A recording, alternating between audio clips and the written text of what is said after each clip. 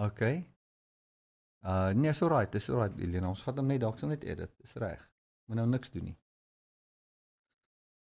Okay, so we're just continuing there. Okay, we're going to be reading from Galatians chapter 2 and verse 11. There was no sound. I forgot to put the microphone on. And yeah, we're starting from verse 11. This is where Peter comes, and Peter gets people back into the law. Peter gets people back into the law. Now imagine the Apostle Peter getting people back into the law. It's so easy for leaders today to also do that, because there is so many times just a pressure that is put upon people to get back into the law. This can be from other leaders, but also just from society or from your situation. So many times we are in certain situations where we think that change was supposed to have been manifesting by now, and we are not seeing change manifesting, so we have to do something. I just spoke to somebody the other day, and we were talking about our mindset. Sometimes we think thoughts that are maybe not good thoughts, and we think maybe we're the only people that think these negative thoughts. And then we think, well, by now I was not supposed to have these negative thoughts, and now you have negative thoughts, and now you think, well, maybe there's something wrong with me, or I have to do something to get these thoughts away. I have to end these thoughts in some form or fashion. And then you think, well, I've believed upon Jesus. What more must I do?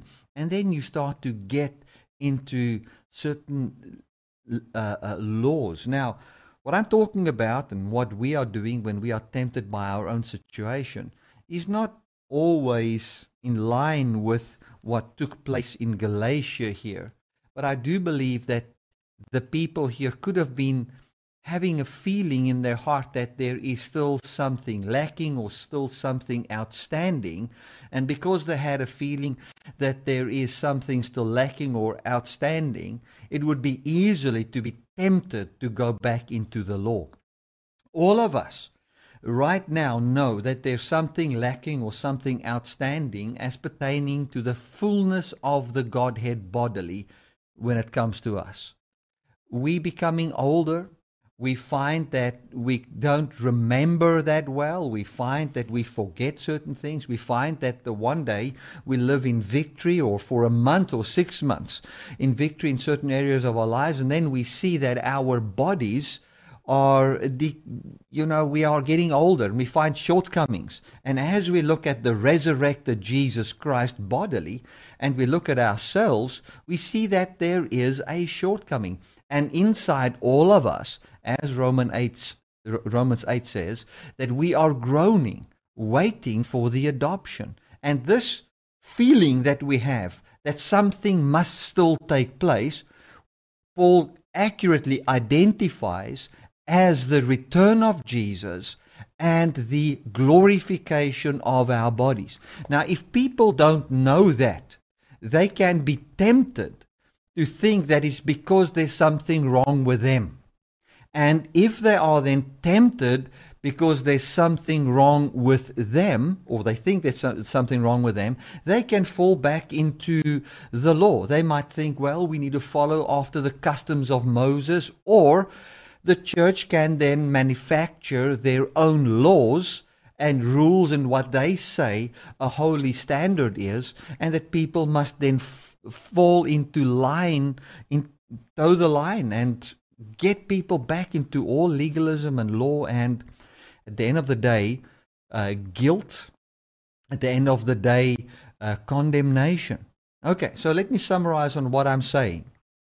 If God promised us eternal life, and that eternal life looks exactly like the life of Jesus, and we today are seeing in our bodies that we are still not experiencing the fullness as Jesus experiences it in his glorified state right now, and we don't know that this state can only be attained by promise, we might think that there's something wrong with us. Inside each person, there's a longing and a desire to have that fullness that Jesus experiences bodily. That Paul identifies in Romans chapter 8 as groaning. Creation groans, and we co-groan with creation for the manifestation of the sons of God. That is the day of the resurrection when Jesus comes back. So what Paul is saying is that every Christian inside him has a desire that says, or a yearning that says, there is a fullness that already belongs to us that should still manifest. If we can't put words and thought to what that feeling really is, we can be tempted by thinking that there's something wrong with us and that we should solve that by good works or something good that we must do. That can then easily lead a person to a place where you are tempted for whatever church or whatever leader's method that he preaches or his laws, and think that you must now do to get rid of that feeling of lack. Now, let me say it again. When a person, let's say, break his arm and go to the doctor, and the doctor puts a cast on and say to him, in 6 weeks you will be okay. The lack that you feel when you see the cast and the lack of movement in your hand because it's in a cast and so forth, you don't worry about, because you know the cast will be removed in 6 months. And then you will, after it's removed, then the doctor will tell you, take another 2 months or so for your hand to gain its full function and its full movement. And all of us, when we see a lack of movement, are not stressed out about it, because we know we've got an 8-week period for this arm to be fully restored. But should a person break his arm, go to the doctor, and think that since the doctor has now done what he must do and his work is complete, that my hand must now be fully functional, if he thinks that's the case, he would be in complete stress, running from doctor to doctor because he doesn't see complete movement in his arm. In the very same way with Christianity, if we don't understand that Jesus died, he was raised, we believe in Jesus, we receive the Holy Spirit, and that there is a hope for the Christian, where we can now expect in the day of Jesus the full perfection manifesting in us, and that we are in this time period from now until the resurrection day of Jesus Christ, that we can expect certain shortcomings, but that we should not try by the works of the law to fix those shortcomings, but that we just simply rely upon Jesus. And that only by him can we be justified with a brand new good life. And all we do in the meantime is believe him. In the very same way as what we believe a doctor when he tells us, listen, this thing can take 6 weeks or 3 months to fully heal. I remember when I had a hernia operation, the doctor said to me, it can take months for this to be fully healed. Now, when I experienced that pain, I didn't think there was something wrong with me. I lived in the perfection that was announced, and that it was saying, well, until, let's say, 3 months from now or 4 months from now, you can expect some pain, but you'll find it becomes better and better. And as I saw it becoming better and better while I still experienced pain, I wasn't thinking, oh my goodness, I've got cancer. Oh my goodness, is something wrong with me? Oh my goodness, I'm dying. No, I knew that that is how it works. With all that said, we can understand why the people in Galatia would easily be tempted and could be tempted when Jews came and told them, listen, you know what? There's something you still need. You need to follow after the customs of Moses. You need to follow after these certain laws, and then you will, be where God wants you to be. Now, the sad thing that takes place is the moment these laws are preached to you and you start to do it, there is a sense inside a lot of people, and I can include myself because I knew what happened in my heart when I became legalistic after I was in grace. I mean, when I just received Jesus, all of you know, then, you're so excited, everything is for free, your sins are forgiven, and so forth. And then you feel, well, there must be something more. That something more is actually, and what is outstanding, is the manifestation of the fullness of my glorified body. And because I didn't put words to it and I didn't have understanding, I thought, well, maybe I need to pray a bit more. Or maybe, like some people say, you need to fast. Or some people say you need to give more. Or some say you need to be more generous or more kind, more. And as I would pray more, fast a bit, win more souls, I did feel better, but that feeling of achievement was actually called self-righteousness. Self-righteousness. So now you feel as if it works, but it's not really working. It is just you feeling righteous about your own works. And then when you become quiet a bit, then you will still find there's still something lacking. Because what you're lacking is the glorified body that will be given to you in the day of Jesus, when he returns, when the dead shall be raised, when the fullness of who we really are will manifest. So the lack that we feel is the manifestation of who we really are. That's the lack that Christians feel. It's the hunger we feel. Some people say, but I feel there's a hunger. There must be something more. That which we're hungering for is the manifestation of who we know we already are. We are righteous. We are holy. We have been made complete. We have been made all those things in Christ. But what we are lacking is the full manifestation of that. And because we see that lack, we think we must now manifest it by our works. And that's where the temptation, I believe, could come in with the churches in Galatia. Because ask yourself this question: why would people that get saved, think of your own life after you received Jesus? You were so excited about Jesus. You were so happy about Jesus. You were telling everybody, or you just felt so complete in him. Why would you, after that, become so legalistic and fall back into the law and judgment and all those kind of things?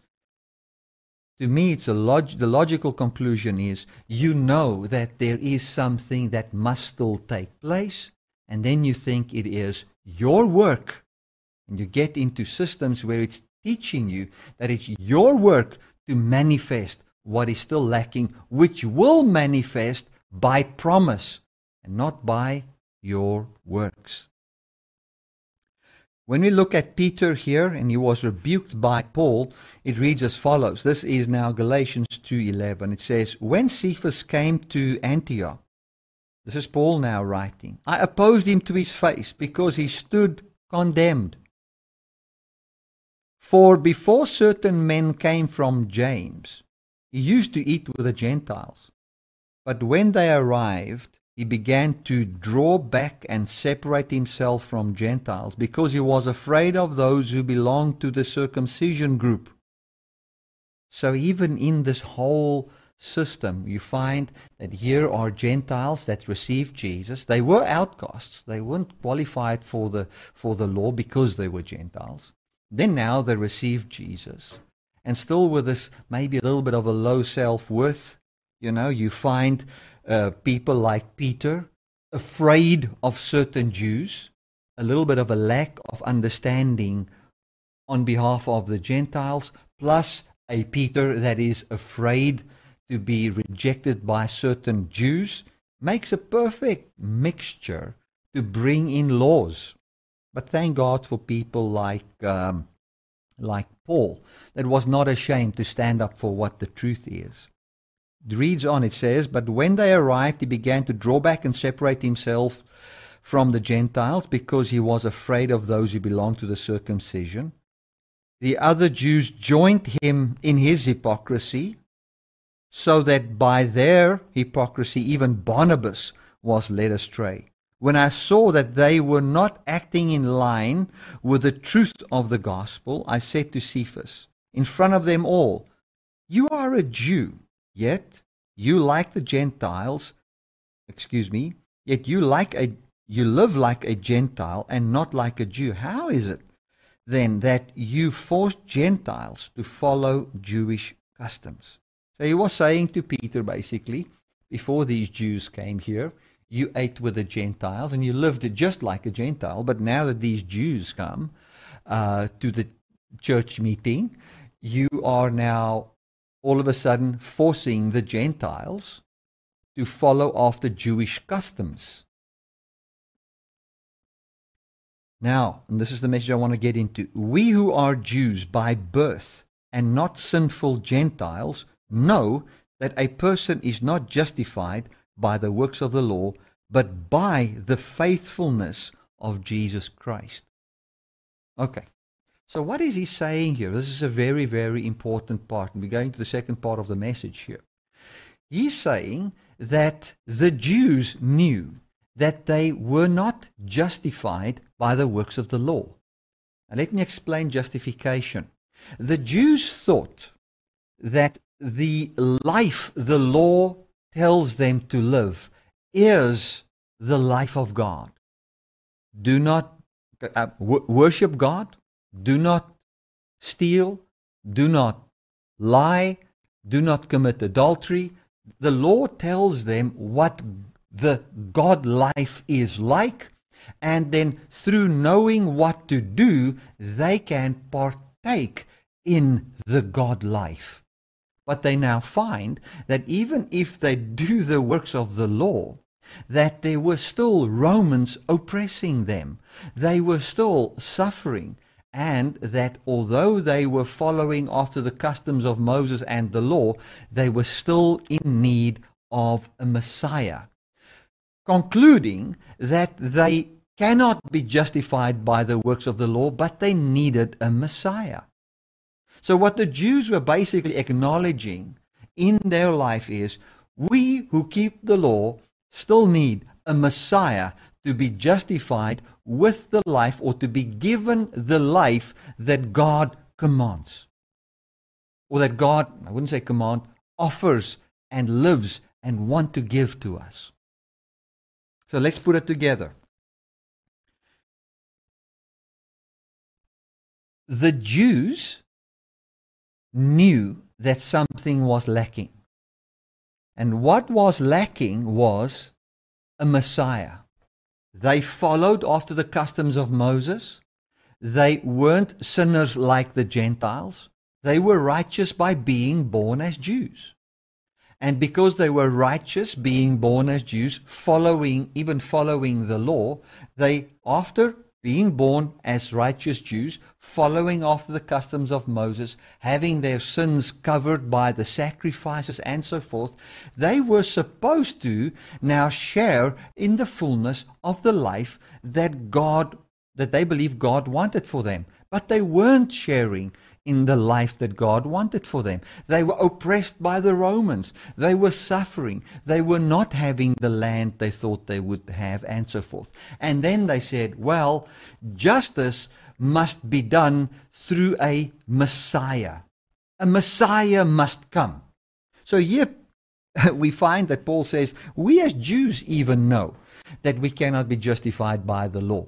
We need a Messiah. So how are we as Jews, you Jewish believers, now teaching the Gentiles to follow after the Jewish customs that can never bring forth what God promised? Now, I want to go back to Jesus. Jesus, and we've had this so many times, that he was raised from the dead because he followed the law. That is not true. Jesus was not justified by the law.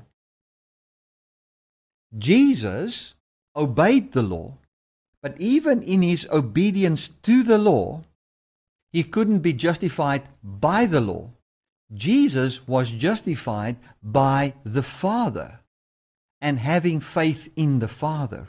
And he was raised up and justified with the resurrection life that the Father promised him by the Father keeping his promise. So here was Jesus.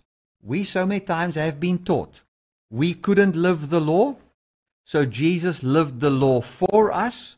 The reason why Jesus was raised from the dead was because he didn't break any of the laws. Therefore, he was justified. It was just for him to be raised from the dead because he didn't do anything wrong.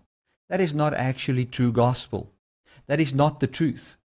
The truth is that Jesus showed, even if you keep all the law, you're still going to die.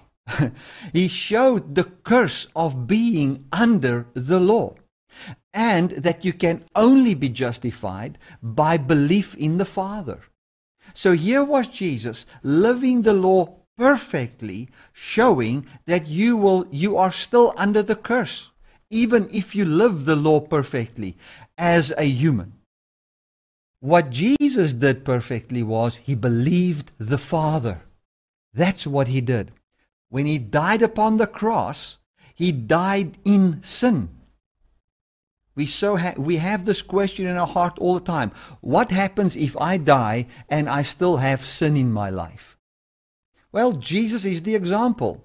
Jesus became sin. He was crucified. He died upon the cross.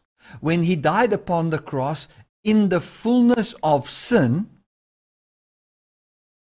he died in that sin, didn't do anything to remove sin, which was not to share in God's full life right there. He didn't do anything to remove it. All he did was, he said, Father, my life is in your hands. And if you don't restore my life, I will never have eternal life manifesting in me. And what did the Father do? The Father raised him from the dead. We can read that in Acts chapter 2. Let me see if I find the verse.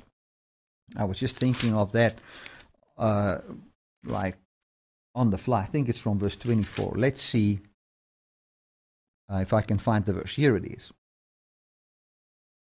It says here in verse 22, Acts 2:22, fellow Israelites, listen to this. Jesus of Nazareth was a man accredited by God to you by miracles, wonders, and signs, which God did amongst you through him, as you yourself know. This man was handed over to you by God's deliberate plan and foreknowledge, and you, with the help of wicked men, put him to death by nailing him to a cross. But God raised him from the dead, freeing him from the agony of death, because it was impossible for death to keep its hold on him. Why was it impossible for death to keep its hold on him? Because David said this about him, I saw the Lord always before me, because he is at my right hand. I will not be shaken. Therefore my heart is glad and my tongue rejoices. My body also will rest in hope, because you will not abandon me in the realm of death. You will not let your Holy One see decay. You have made known to me your paths of life. You will fill me with joy in your presence. Okay, so what is David saying, and what is Peter preaching here? He's saying, the reason why Jesus could not be kept by death was because the Father promised him that he would not let his Holy One see corruption. So the reason why Jesus was raised from the dead was not because he kept the law. The reason why Jesus was raised from the dead was because the Father promised him that he would not see corruption, and Jesus believed the Father. That is why Jesus was justified with eternal life, because it is just for the Father to keep the promise that he made to Jesus. So why would we be justified with eternal life? Because the Father has promised us eternal life in Jesus Christ. And when we go back to Galatians chapter 2 here, it says clearly, it is so beautiful. Let's read from verse 15. It says, "We who are Jews by birth and not sinful Gentiles know that a person is not justified by the works of the law, but by faith in Christ Jesus." The way you will be justified with a holy life and with everything that must still manifest in your life, or the manifestation of whatever you feel is lacking in your life, is through faith in Christ Jesus.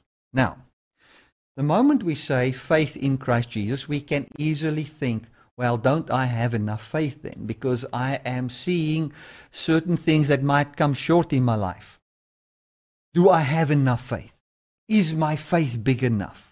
Do I believe enough?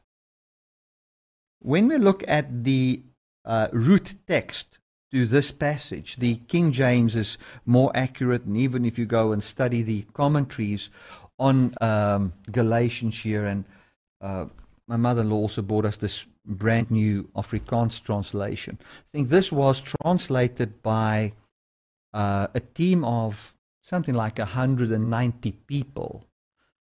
All of these people, learned people, historians, over a period of something like 15 years. So this is such a good translation. I mean, I read through this now. It is so, so good. And they also say in their commentary about that passage, this is the Afrikaans, the new Afrikaans 2020 translation. They even say in their research there that this could easily be translated as the faithfulness of Jesus instead of faith in Jesus.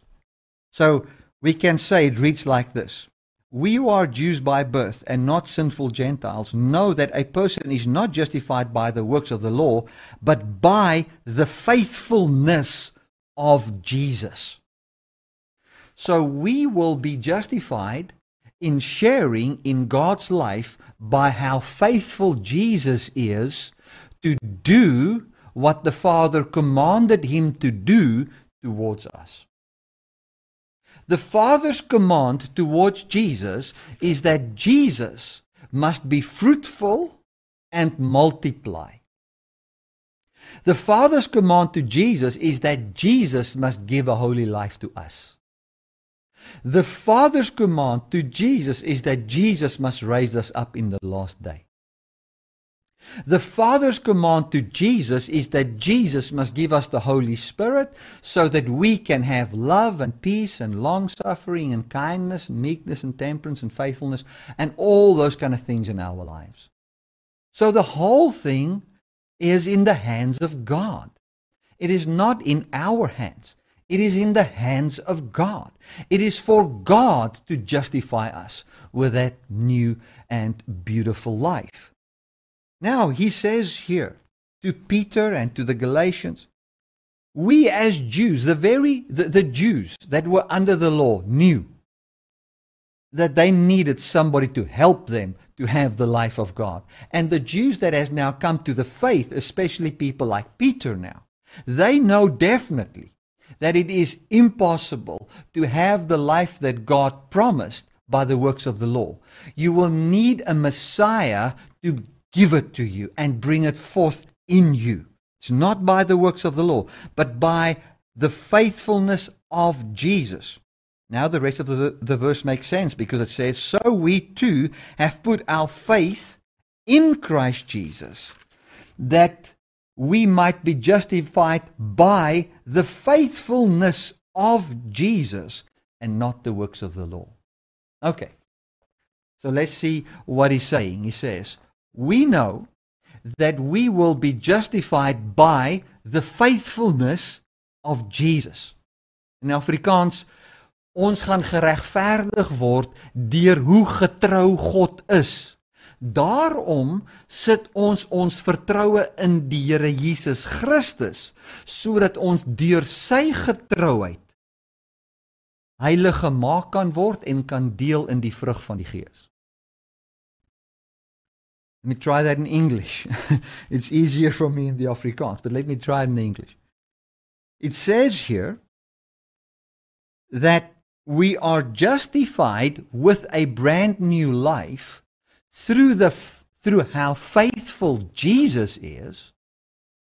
And since we are justified by how faithful Jesus is to bring forth what God promised us to us, we have now put our trust in this faithful Jesus, and He will then justify us and bring forth what God promised us by the ability of the resurrected Jesus through the Holy Spirit into our lives. It says here, but if in seeking to be justified in Christ, we Jews find ourselves also amongst the sinners, doesn't that mean that Christ promotes sin? Absolutely not. If I rebuild what I destroyed, then I really would be a lawbreaker. For through the law, I died to the law that I might live for God. Okay, so what is he saying here? To make a very complex thing simple, he's basically saying, if Jews now go and they are found sinners, in other words, these Jewish people are going about and they are establishing the old system again. What he's basically saying is, he's saying to the Galatians, if Jews come and they are now found sinners towards, or in context of what Christ is doing now, in bringing back the old law system, does that mean that Christ is the minister of this? He's basically saying, you Gentiles don't think that if Jewish believers are rebuilding the old law system, that Christ is giving an amen to what they are doing. So what he's basically saying is, even if Peter comes and preaches a mixture message, don't think that Christ, Jesus, amens that and agrees to that. Even if an angel from heaven comes and preaches a different gospel, don't think that Jesus is now going to change his mind and say, well, because the angels say it, I'm going with the angels. Or because Peter says it, now I'm going with Peter. No. What he's saying is that we're sticking to the gospel and we're not changing from this simple gospel. We are justified by grace. And what he's saying is, the law was basically telling me that I cannot be justified by my own works and that I need a Messiah. So what Paul is doing is he's doing this. Many people think, so is the law evil? Is the law bad? No, the law is very good. To me, the only way that you can fulfill the law is by believing in Jesus. Because the law is pointing us to Jesus. The law says you cannot live by the law. The law says that you need a Savior. The law says it's only by a promise. So if you love the law, you will do what the law says, and the law does not say that you're justified by works. The law says that you cannot be justified by works and that you should believe in Jesus. And Paul says that if people come and they preach the law as something that you must do, the customs of the law, they are lawbreakers. In other words, this is how it works. If the law says you shall not desire, and the reason why the law says you shall not desire is to show you that you cannot stop to desire by your own works, and that you need somebody to recreate your body, which is Jesus, and you need to believe in Him. If that's what the law says, if you walk in the fulfillment of the law, you'll believe in Jesus. If somebody else comes and says, no, you must now not desire and so be saved, he becomes a lawbreaker, for he's not teaching what the law truly says. If you preach the law, if you're a true preacher of the law, you preach the death and the resurrection of Jesus, and that you cannot be saved by the works of the law, and that you can only be justified in God keeping His promise, which is to make you holy, to give you a new mind, to give you a new heart, to bring forth His life in you, to do that now, and we'll find it increase as you find the healing of somebody's arm that broke his arm, and you'll find the complete healing and the full movement of the body in the full glory of God in the day Jesus Christ comes back. With this hope in mind, we are at a place where we don't live in self-condemnation whenever we see a shortcoming in our lives. But we focus on the hope and have an expectation that whatsoever we feel is a shortcoming, we give into the hands of God and we say He must heal it. He must bring forth life. And that brings us to a place where we always live in trust towards God and never towards our own abilities. Glory to God. It's like, you guys know that for a very long time I've had, for months now, but 8 months, I've had problems with my teeth. And whenever I feel something's wrong, you know what I do? I cannot fix it myself. I cannot go into my garage here and take a drill there and take some pliers or take some chemicals that I get from the hardware store and fix my own teeth. No, my hope remains at the dentist because I know in my own ability I cannot do it. And maybe you can go to another dentist, but imagine God is the only dentist there is. If you had work done and you find that there's still something wrong with your teeth, there is no other way. This dentist will have to repair it. There's no other way. Your hope will always be in Him. You will always go back until it is healed, because you know by yourself I cannot do it. There's no way that I can go down to Jack's Paint here and find some of the hardware stuff there and fix my teeth. No, you just go to the dentist. And then this is a complex case, and they try something else, until it is fixed. Now, it's like the case is a bit different with God, because what God has done is when He gave us the treatment, He said to us, this treatment works like this. You come to me, you believe upon me, I'll treat you with the power of the Holy Spirit. First, you will find the fruit of the Spirit starting to manifest in your life. And as the fruit of the Spirit manifests in your life and you continually visit me, you will find that this fruit will grow in your life. And then there'll come a day when the fullness of this will manifest, and this might be over many years, when Christ will return and the fullness will be manifested in us bodily. That is how it works. So as we are in this relationship, we have peace. When we see maybe thoughts come to our mind that is not right, we don't go and say, oh, am I now not saved? What's wrong with me? No. I'm just saying, I'm at my Dr. Jesus. I am in this whole relationship with Him where He brings forth life, and whenever I see a shortcoming, I don't fall back into works. I just say, Lord, I just want to say, even in this area of my life, by your promise only will I have life. Now I want to end off by just mentioning Sarah and Hagar.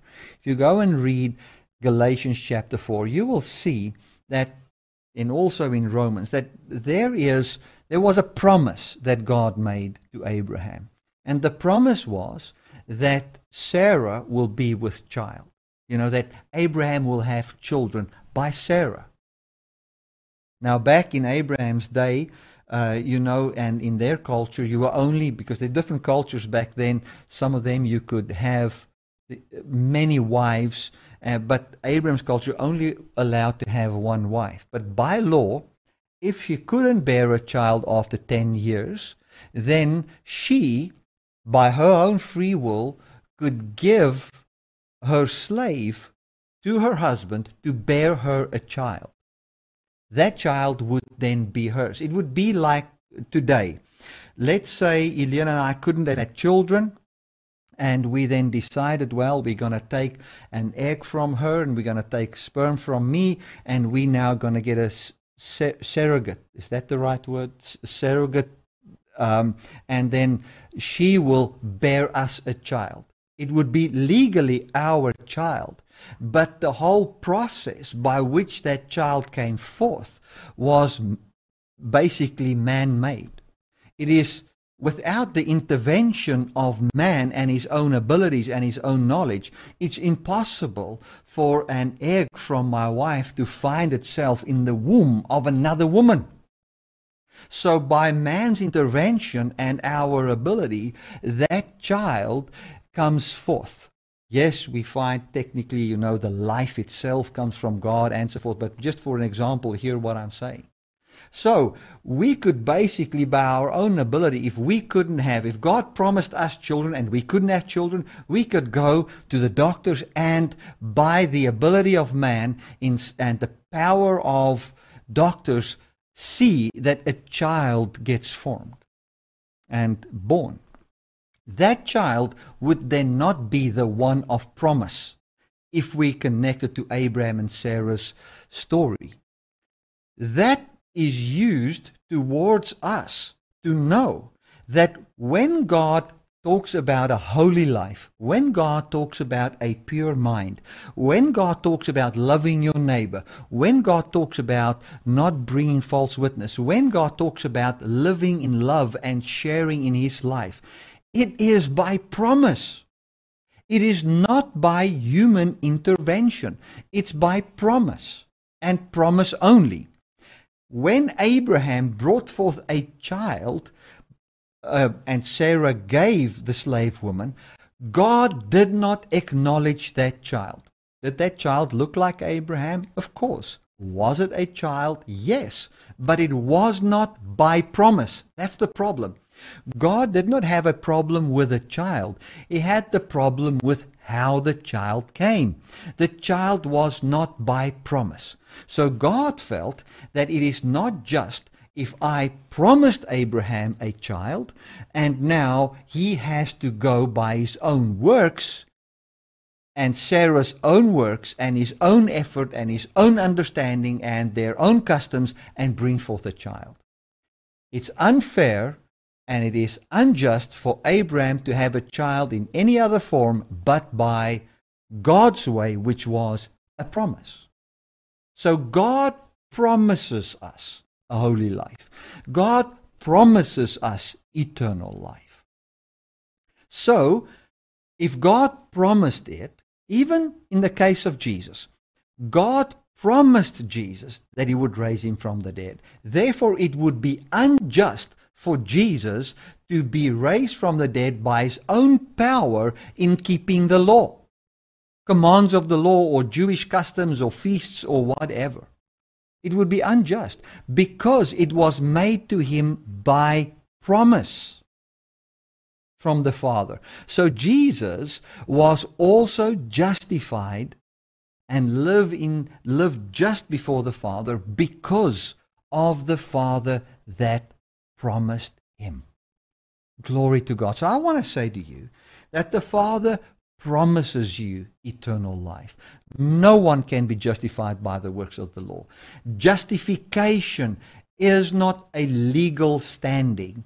Justification is the manifestation of what is just towards God's children in the light of God's original intent and promise towards us.